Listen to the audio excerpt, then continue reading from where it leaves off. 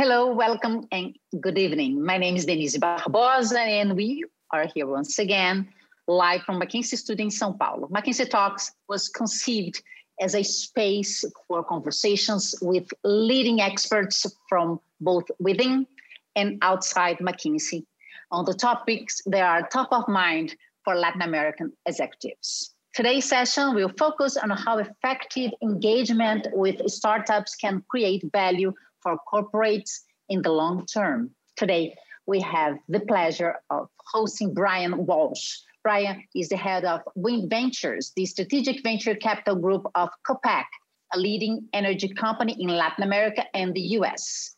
Wind Ventures provides mobility, energy, and retail startups and scale-ups with unfair access to Latin America as well as capital. Brian has over 2 decades of venture capital and startup experience. He has led venturing efforts for corporations, including Konica Minolta out of Silicon Valley as a management consultant at McKinsey, and today for Copec. Brian holds a Bachelor's of Science in Physics and an MBA from MIT Sloan. Hi, Brian, welcome. Hi, good evening. Hello. Good evening. And Sidham Ramtre, an associate partner at McKinsey in São Paulo. Actually, he is the one in our studio in São Paulo. I'm remote, but he's there. Sid leads the innovation service line of the strategy and corporate finance practice in Latin America and works with both corporates and startups across multiple sectors on growth strategy, among other topics. Hello, Sid. Hello, everybody. As a reminder, you at home, you can send your questions over the course of the session by using the field on the right of the screen or at the bottom if you are using your cell phone. Please send as many questions as you can. Your contributions are vital to us having a robust and productive conversation. Let's get going, shall we? Sid, the floor is yours. Thank you, Denise. Hello, everybody. Prior to turning onto Q&A with Brian, I'd like to go ahead and briefly present our own view as McKinsey on corporate startup engagement and how we believe that can create value. So kicking us off, really, why exactly do corporations need to engage with startups? The simple answer is the fact that there is no sector in this world at this point in time that is not being disrupted by technology and startups that happen to be at the forefront of that technology. Every incumbent corporation is facing some threat or another on account of startups, and there is a need to go ahead and engage, observe, learn, at times even absorb as much as possible. So from a strategic perspective, we do believe that engaging with startups does bring better market intelligence, better learning. It can inspire better ideation with respect to the kinds of new businesses corporations themselves would want to build as they think about their innovation journeys going forward. It can also be thought of as a bit of a protective hedge, lest you go ahead and ignore the startup that seems small today that happens to become your largest and most significant competitor tomorrow. If you could go ahead and acquire them by way of example, you are in some effect being able to neutralize competition way sooner than it becomes a threat. Lastly, companies want to come across as being perceived by everyone else as cutting edge. You observe startups, you learn from them, you imbibe their best practices, you do get to sort of improve your reputation, do get to learn, do get to grow. These are all strategic benefits. I would also add that while it is not a primary consideration, corporations that invest in startups are at times able to also go ahead and see financial returns. And the primary reason for that is that in capital markets, even in private markets, digital-first businesses do happen to actually have higher multiples and command higher valuations than traditional businesses. So there is a bit of a financial halo effect as well.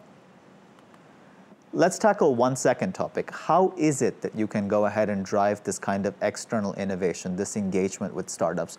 There are multiple models that I'll go ahead and talk through right now. Let me first go ahead and focus on what's referred to as a studio model. That is one in which you actually go ahead and gain inspiration from ideas on the outside, from startups, for the purposes of really building your own businesses. So you really take the kernel of the idea, but you go ahead and run with it internally. You can also choose to have an accelerator program, which is essentially a mentorship program where you provide access to physical space, to resources, at times even funding with equity in return, in order to actually go ahead and nurture a startup into a higher space of maturity. The third option would be to go ahead and assemble a fund, a corporate venture capital model, where you're able to go ahead and yourself programmatically build up a portfolio of startups that you will go ahead and guide to exit and success. And on the last end of the spectrum, you can think about an inorganic move in the form of a joint venture, a partnership model, and lastly, M&A, which means that you would go ahead and own 100% of the company and eventually choose to even integrate it into your operations if you find that worthwhile. So as you can see, there's a range of models across which I'd like to go ahead and now kick off my conversation with Brian. Brian, hello, and thanks again for your time. Thank you. Pleasure to be here. Brilliant. Kicking us off, actually, as I reflect on this page, sort of showcasing the different innovation models, one question we get from clients is about whether there is a single silver bullet, or is it about mixing and matching models to your needs? How do you, as a practitioner in the space, think about that? Well, I don't think there's a one-size-fits-all. So the silver bullet metaphor, I think, is something to be avoided. If you look at the spectrum, you'll see there's actually quite a bit different requirements to doing them well. There's some that are quite lean and thin, while some of these models require pools of capital to invest, for example. And so for a corporate to decide, hey, I want to start engaging startups, but which model should I focus on first? I think the clarity comes from clearly articulating what the objective is, right? So if you're, just by way of one example, if you're a corporate in a sector that business as usual is performing well, right? There's no immediate change or rate of change, but you are starting to see digital attackers, if you will, or startups focusing on different elements of your market. You may say, hey, we don't need to start investing, we don't need to start acquiring, but perhaps we should get a better handle on what they are doing as it's relevant to our customers. So a very lean outpost, a very lean scouting program could be the right model for that objective.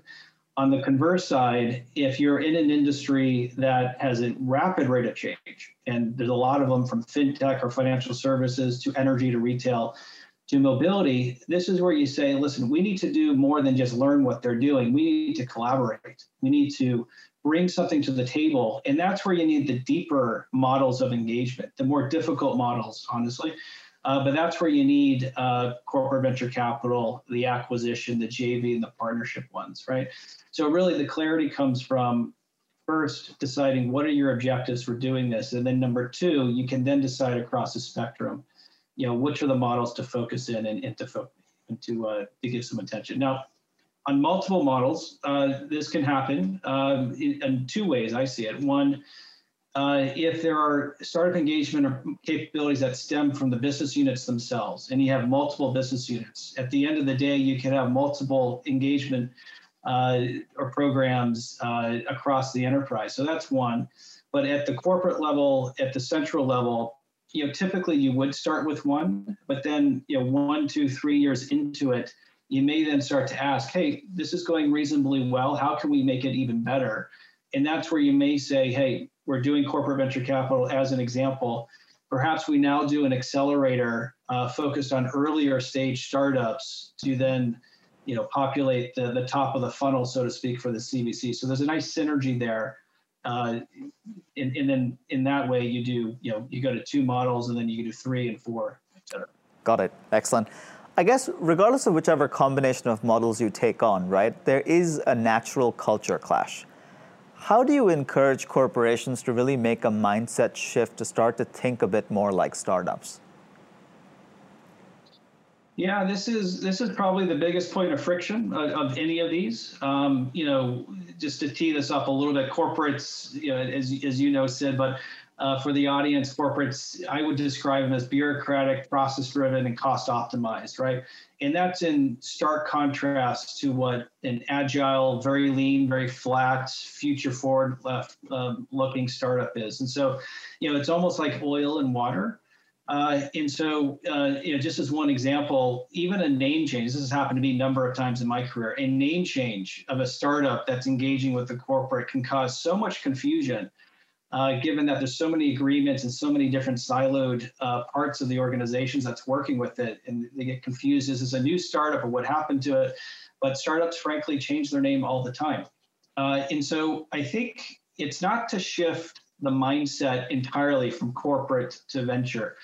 To me, I think what's required is to insert a familiarity of the venture mindset. It's an educational thing. And so the groups that are engaging with startups just fundamentally need to know, how are startups different? What is the milestone-based company building process that they go through? What is their risk of failure? Et cetera, et cetera. And so you can either learn that the hard way, like the example that I gave, or there can be sort of proactive leadership educational element with the leaders of the external innovation group to do this so that eyes are wide open. And so it's not such a shock when something like this happens that's unfamiliar, but it's almost expected, and the corporate mindset or the corporate people that engage are ready to help. Got it. Excellent. I guess deep diving into the models, right? And I'm looking at the one on the right-hand side, which is most resource intensive, M&A, right? And I'm also thinking about the typical funnel that runs from target searching to transaction execution and then integration after. How should a corporate go about the process of trying to systematically prospect a space for startups? And how does that search typically differ from what corporates are very used to and do well, which is actual sort of conventional target searching, right? Traditional M&A. Yeah, I think to me, there's two archetypes here, and it's dependent upon the target itself. And so I'd say in number one, if the target is familiar to the corporate, meaning that the customer base, the business model, the tech stack, the talent and the knowledge, it's all somehow very familiar to the corporate, then I think a traditional M&A process is fine. One where there's a thesis, there's a scouting, they find the target and they make a large, big move. That can, for a startup where everything is familiar, I think that's appropriate. But in most cases, there's a lot of unfamiliarity. And so in this case, I think you have to be mindful that you don't know everything to make a really smart M&A acquisition. And since these are sort of, big moves, as we call them, you want to be careful. And so there is one mitigation approach that I've seen work really well. And most of the big tech companies do this quite well. Is that they say, listen, we want to move into this new strategic area. There are things that we do not understand well. And so before we make that sort of cornerstone acquisition, let's build out a venture portfolio in that space, right? And so using Cisco as an example, they wanted to get big into the Internet of Things. They recognized there's a lot of things they did not know. And so they built out a portfolio of 10 or so startups, learned a lot about what the tech stack needed to be, what the talent needed to be, what the go-to-market needed to be, what customers liked and didn't like. And they leveraged all that insight to ultimately make that cornerstone acquisition. And the acquisition was not part of their portfolio, but sometimes it is. But that's the way, you've got to be careful about what is unfamiliar and making big moves, either ignoring what is unfamiliar or not trying to mitigate them. Got it. I guess this leads me to the next natural question, right? Okay, great. So I found my target. How does the due diligence process work? What are the markers for a good company? And again, how is that different from the traditional due diligence process? Yeah, I think, there's different approaches to this, but, I think there's certain, I think you've laid it out reasonably well here. I think, that commercial bucket that you have here, there's a lot to that bucket, right, when you're dealing with startups. And the approach, as I describe it, is, hey, let's list out all of the different risk buckets there are, and then let's get our heads around each one of those. And so within commercial, you'll typically have market risk. You'll certainly have the team risk. You'll have, willingness to pay risk, regulatory risk, scaling risk. You'll have, funding risk. How much capital will it require to ultimately achieve profitability? And then you've got to address the tech risk, right? Is the technology scaled to the point, or can it be scaled, or what are the real failure points with the technology itself? And so those are the two, whether it's M&A or an investment, frankly, those are the two that you want to focus on first. If you get comfort there, then you're sort of gearing in for the acquisition or for the investment, and that's where you bring in the consultants typically, or the external advisors to do the tax, the auditing, and then ultimately the legal. But it tends to be the sequence of how it happens. Got it. Excellent. And Sid, does what you look for in a due diligence process change based on the maturity level of the startup? It does actually, and let me lay out why, right? I mean, quite simply, if you think about a company that has just been founded or a company that's only raised one round of funding, Series A, versus a company that has raised multiple rounds, think Series B, C, D, E, and nowadays the spectrum goes on and on, there's a natural difference in the level of maturity, the level of information available, how far that company has actually been able to take its business model. So in some respects, early stage diligences do really sort of work on what I would refer to as being a slightly more instinctive gut feel on certain elements. Yes, you have the opportunity to actually go ahead and assess the pain point that the startup is trying to solve. You can even have an indication with respect to the total addressable market that they absolutely aspire to go ahead and attack, right? So you can go ahead and understand the attractiveness of the market. But I think a lot of other elements really come down to softer assessments, right?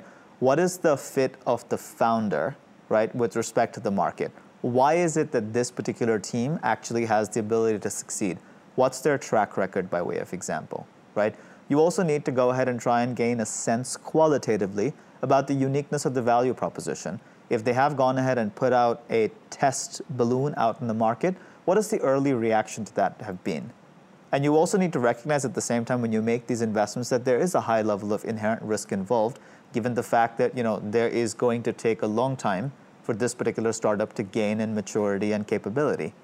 Now, if you start to look later stage, in some respects the risks don't go down, but there are more knowns, right, that you can start to work with, and you have greater richness of information in many respects, right? That is where you can actually go ahead and see, let us say, a demonstrated product market fit. You can start to go ahead and understand customer reactions more effectively. You also have leadership excitement, right? You start to basically link what that startup is able to achieve with what is it that you actually think you'd want to do as a corporate with it in terms of partnership potential. So that's really how we think about this, Denise, in terms of maturity differences. Okay, got it. Thank you. Brilliant. Let me actually take that opportunity to perhaps throw another question at Brian, right? We spoke so much about how corporates can benefit from startups. Let's turn it the other way around, right? How can corporates help startups? Like, where is the value add over there that startups should aspire to have? Yeah, this is quite dear to my heart. It's such an important element to corporates engaging the startup ecosystem. There's so much capital out there today that really what corporates need to think about is a distinctive, compelling, and real value proposition beyond capital. Distinctive meaning that it can't just be to help. It can't be general in that sense. It's really got to say, hey, this is who we are. These are the unique assets or the unique capabilities that we bring to the ecosystem. And so we're going to focus on that to make it stand out. And obviously compelling, you've got to twist that so it's compelling, but then real. And so, these are some good examples of, expertise, anchor customer, scaling partner reputation. But I think beyond that, after you get that distinctive, compelling, and real, or distinctive and compelling value proposition, be it some of these that McKinsey has listed or others, the real thing is really important, right? And so you've got to ask yourself, so we're going to promise this to these startups in this ecosystem, but how will that actually work? What are the processes? What are the people? What are the capabilities behind actually making that real, right? How do we actually engage with startups in a startup-friendly way to deliver this? Because it will be quickly discovered if you're throwing out there a value proposition, but then it's terribly difficult for the first couple of startups to ever realize that, right? These ecosystems are quite small, and so that's a reputational risk. So not only figuring this out, Sid, but actually figuring out how to deliver it is really key.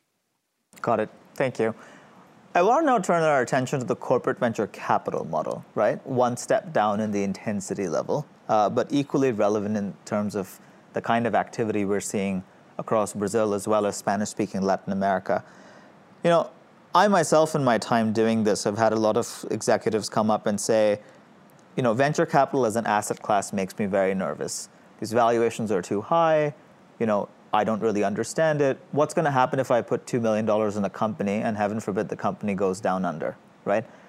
How do you react to that kind of a critique against the venture capital model? My reaction right now is that it's not necessarily a critique. It's being honest about what happens, right? And so I think the question then becomes, how do you do that well? I mean, just how do you do that well given investments where you expect 2/3 of the investments to go to zero? You know, there's no return. And so for that, there has to be a really keen understanding of the venture capital model, you know, from which corporate venture capital is you know, sits on top of. And so to do this, you know, it's part education of, hey, there's a portfolio you have to build. Diversification is the way to mitigate the risk that you have identified. But to do it really well requires specialized talent, right? There are people out there that have been doing venture capital, private or in corporate, for 10 plus years. And frankly, you don't learn how to do it in business school. You don't learn how to do it in college. You learn, it's an apprenticeship type model. Quite literally, you know, the eldest or the oldest, the most senior people of any venture partnership are commonly referred to as the tribal elders, right? And the tribal elders are meant to teach and mentor and bring up the younger talent. And so, you know, to do this well, you've got to capture some of that talent. You know, someone who can then mentor and start building the program that you want, but also can educate, why do startups fail? How do you mitigate the risk? Ultimately, how do we get the strategic value out of this capability? And so that's my reaction to that. It's not to mask the realities of what happens. Startups do fail, but there is a very clear way in doing it well, but it has certain requirements tied to it. Right. Interesting. And the follow-up question here, unlike M&A, CVC investing means that you buy a minority stake. Tell me why this is not a bad thing. And also, what can corporates do to ensure they have some measure of influence and/or control? Got it. Yeah, so the minority bet is something that tends to be fairly unfamiliar, let's say, or uncomfortable sometimes for corporates. They're used to corp dev and M&A, big moves. But just circling back to what I was saying, the minority investment makes sense when the broader context is given, meaning we are engaging with very high risk assets. And the only way to do that well is to diversify, right? And in fact, let's learn a little bit about how private venture capital professionals and groups do it really well. There's actually two levels of diversification to mitigate this, right? One is in the fund, right? They raise a fund and they'll make investments of maybe 30 different startups. You know, 1/3 will succeed, 2/3 will fail. The 1/3 that does succeed will make up financially for those that fail. But the second layer is that they also raise funds every 3 years or so. And so the vintage of each fund is quite different. And so that's another layer of diversification. Not all funds will perform the same. And so corporate venture capital capabilities need to understand that dynamic and infuse a diversification approach, be it programmatic, continuing to build out their portfolio over time. It's really, really important. Otherwise, you have a high concentration, high risk assets, and I think common sense will tell you that's a recipe for disaster, right? So that's the answer to that. I think on the influence and control, influence is okay in a startup friendly way. Influence is okay when it comes across as being helpful to the startup, right? And this is totally fine. Control is likely an issue.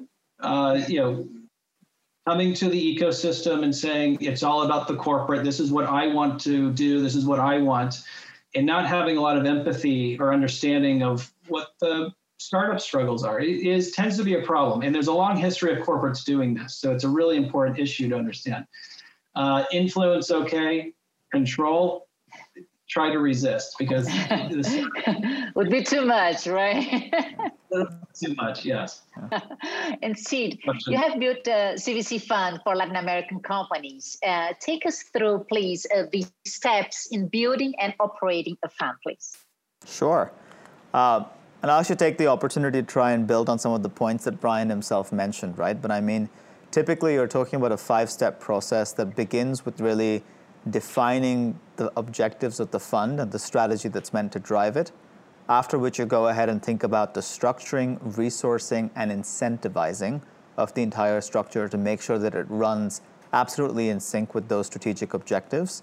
And then looking through steps C, D, and E, it's about developing the investment pipeline aligned with the strategy you've developed, evaluating your targets, and then obviously at the end, executing your transactions and managing the portfolio. And just for the purposes of building on this, right, let me try and focus on steps A and B. When we talk about alignment of the fund objectives, it is to say that your long-term strategy needs to be inherently linked to how it is that you go ahead and define the objectives of the fund itself, right? And typically this can run in an exercise of actually going ahead and deciding what are the investment themes that I believe I actually want to have exposure to? Which are the areas in which I believe I will want to invest, not only based on the momentum that I'm seeing, but also based on the thesis that I have with respect to where is it that I actually want to grow as part of my longer innovation roadmap. Now, once you have that defined, you can start to think about, multiple aspects of the operating model itself, right? Organization is hugely important from the perspective of basically understanding what kinds of resources would you actually want within this particular structure. Who is it going to report to? What does the investment committee look like? You want to go ahead and design that entire organization to ensure that there's agility in execution, but also responsibility in execution relative to the goals that have been defined. You want to think about your talent model. Brian touched upon this when he happened to mention something with respect to saying that venture capital and corporate venture capital are about apprenticeship. You want to make sure that this is not something that is exclusively driven by people who are on the inside of the organization, because while they may have that strategic view, they don't actually have the experience of going ahead and running a successful venture capital program. So you want to ensure that you bring in external talent, external energy that can really change minds and attitudes within the organization itself. That's not something to fear, in a sense. And lastly, you need to think about governance and incentives, right? By governance, I sort of mean, how is it that the oversight of this corporate venture capital fund is managed? Number one, do you have a straight line of sight to the CEO?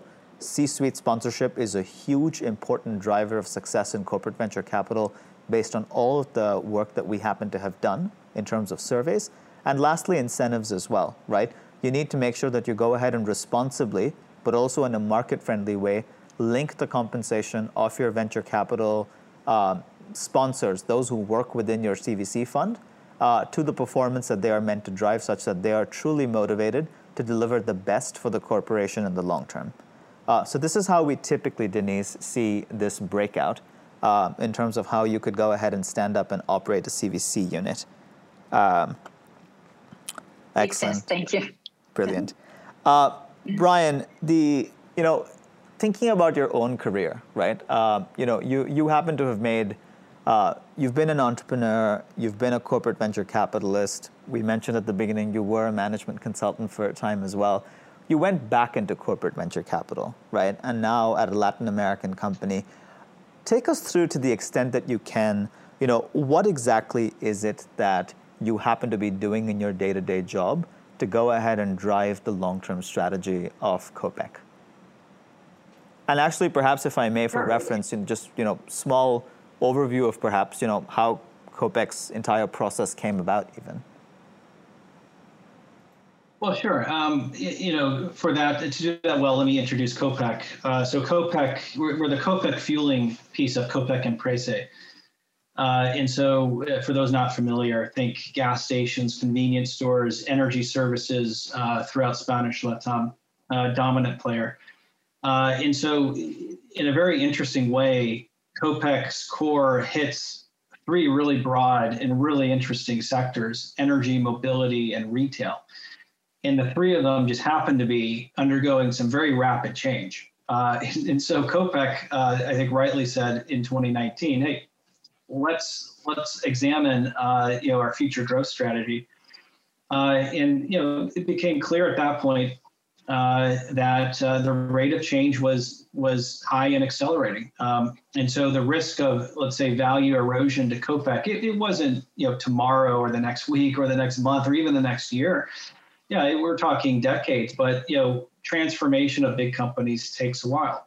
And so there was pretty quick alignment to say, let's start doing something that transforms Copec or makes Copec future-proofed or future relevant into these new markets that are undergoing a lot of change. And the answer to the how question was, let's do it through innovation.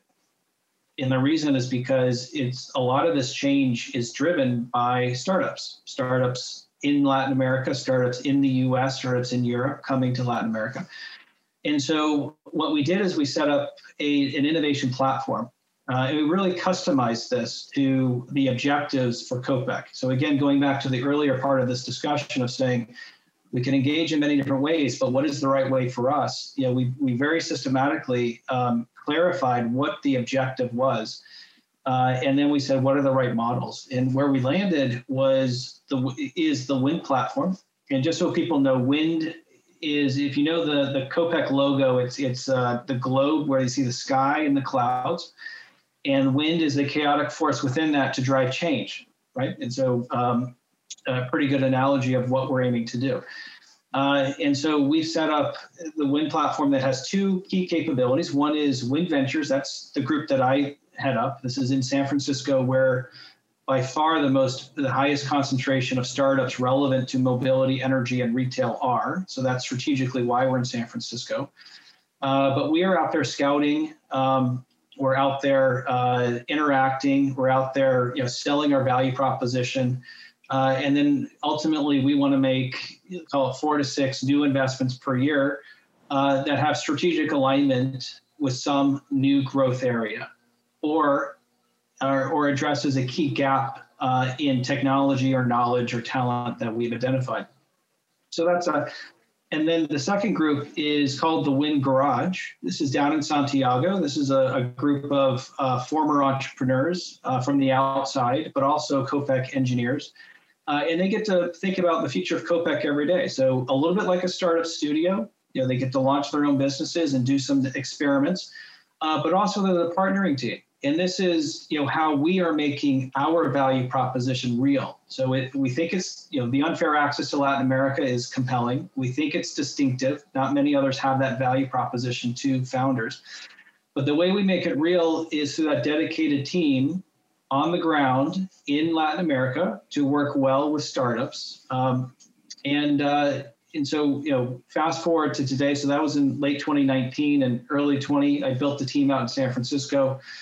We did 4 new investments last year. We'll try to do 6 this year.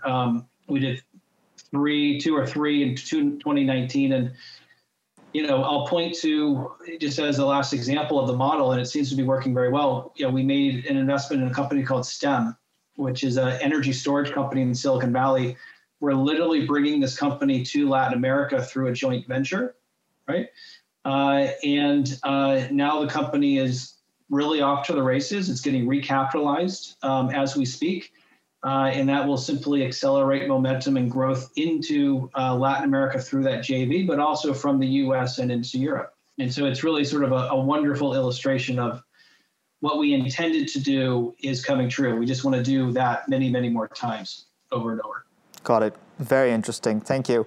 One last question for you. You're an American who's worked in Latin America. You happen to be working for a Latin American corporation now. You've therefore seen the startup ecosystem over here, right? What are your thoughts and impressions about where the future is headed for the Latin American startup ecosystem? I think it's it's tremendously positive. I think the tee up here is very exciting. This is part of why I joined, Wind Ventures was the tee up in the region. You have it's a very large market, right? So I think it's 2x the number of people that are in the United States. You have high degree of urbanization, actually higher than Europe. You have a very high penetration of smartphones, so highly mobile, highly digital.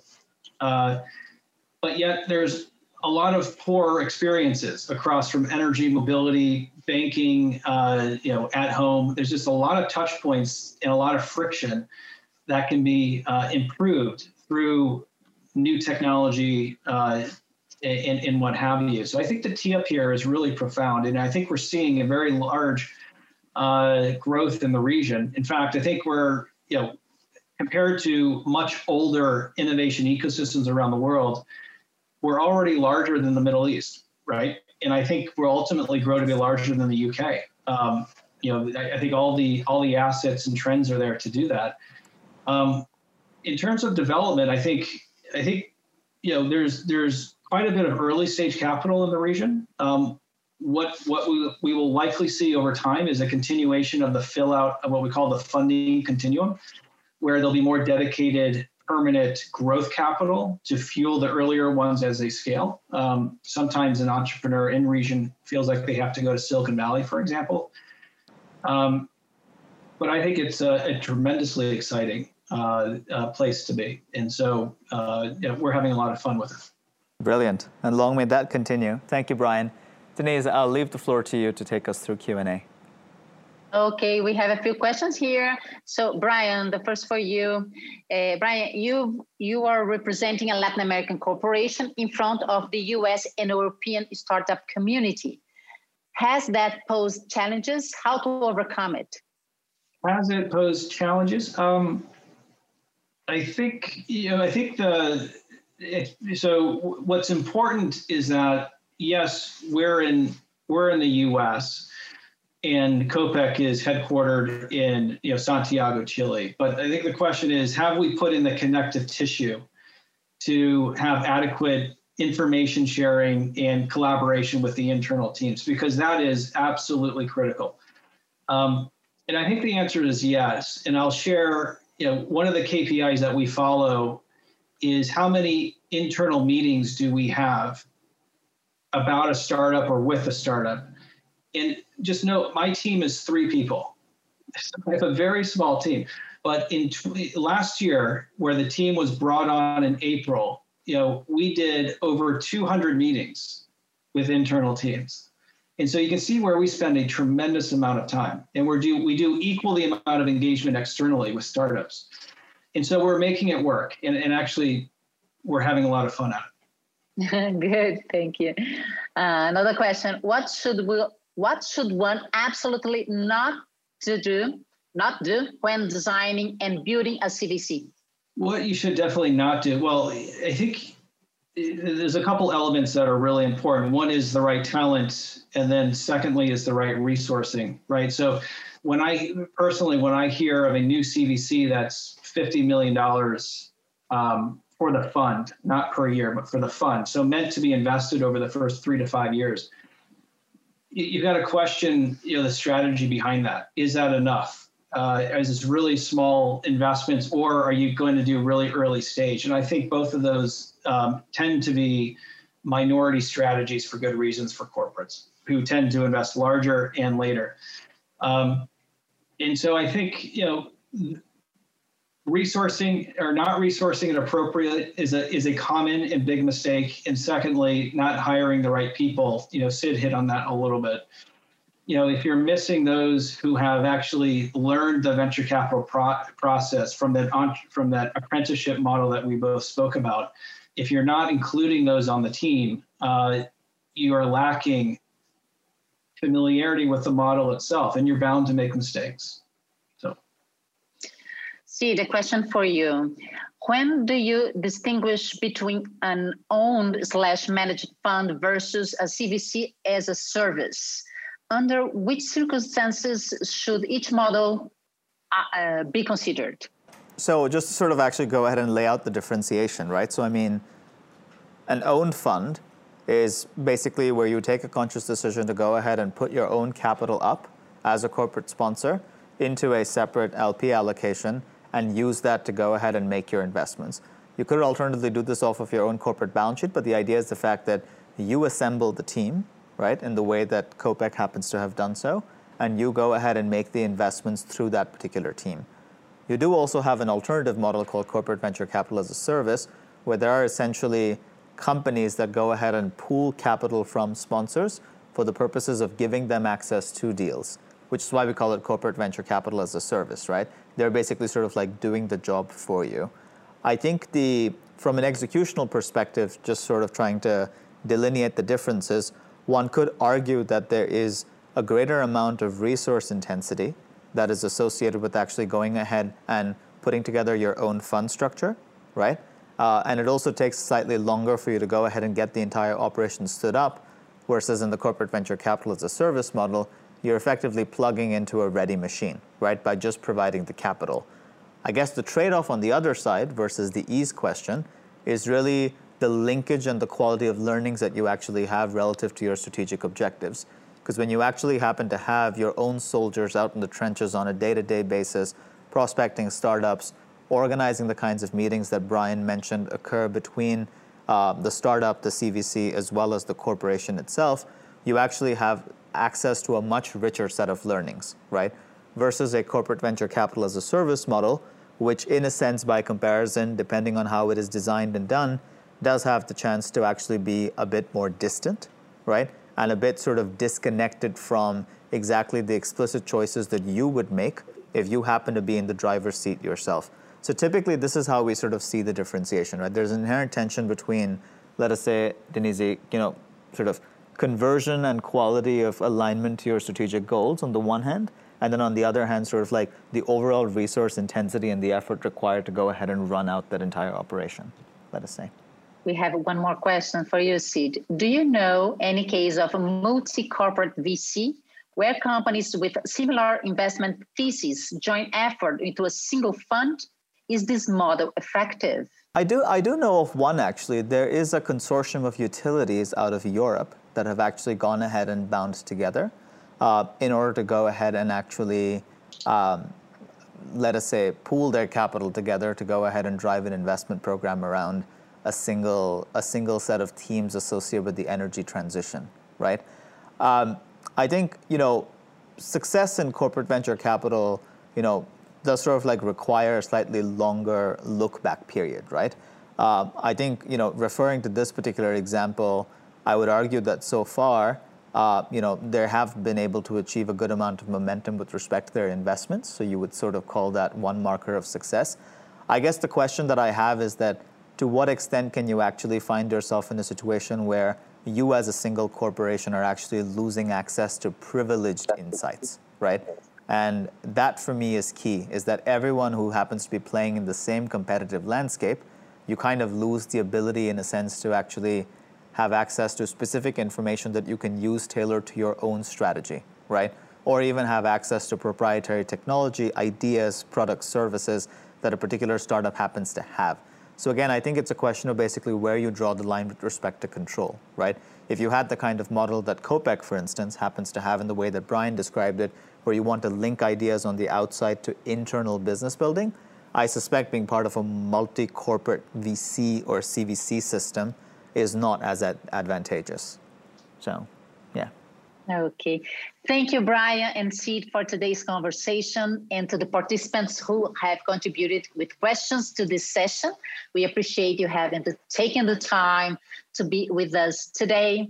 So thank you again, Brian and Sid. And excuse me, but I'm going to switch to Portuguese for the last words of our meeting here, ok? So, próxima sessão, excepcionalmente, vai ser no dia 26 de fevereiro, ao 12:30 até 1:15. O nome da sessão será Ecossistemas B2B, repensando o modelo para pequenas empresas. A entrevista vai ser com Miklos Dietz, que é o sócio sênior da McKinsey em Vancouver. E a participação na sessão de sexta-feira vai ser do Eduardo Arnone e do Gustavo Tayar, que são sócios da McKinsey em São Paulo, especialistas em meios de pagamento. Para conhecer a agenda completa do McKinsey Talks, acesse mckinseytalks.com. Lá vocês podem assistir aos episódios anteriores e nos próximos dias esse episódio de hoje também vai estar disponível para vocês lá. E para quem curte podcast, esse áudio também vai estar disponível no Spotify. É só acessar lá que vocês encontram facilmente.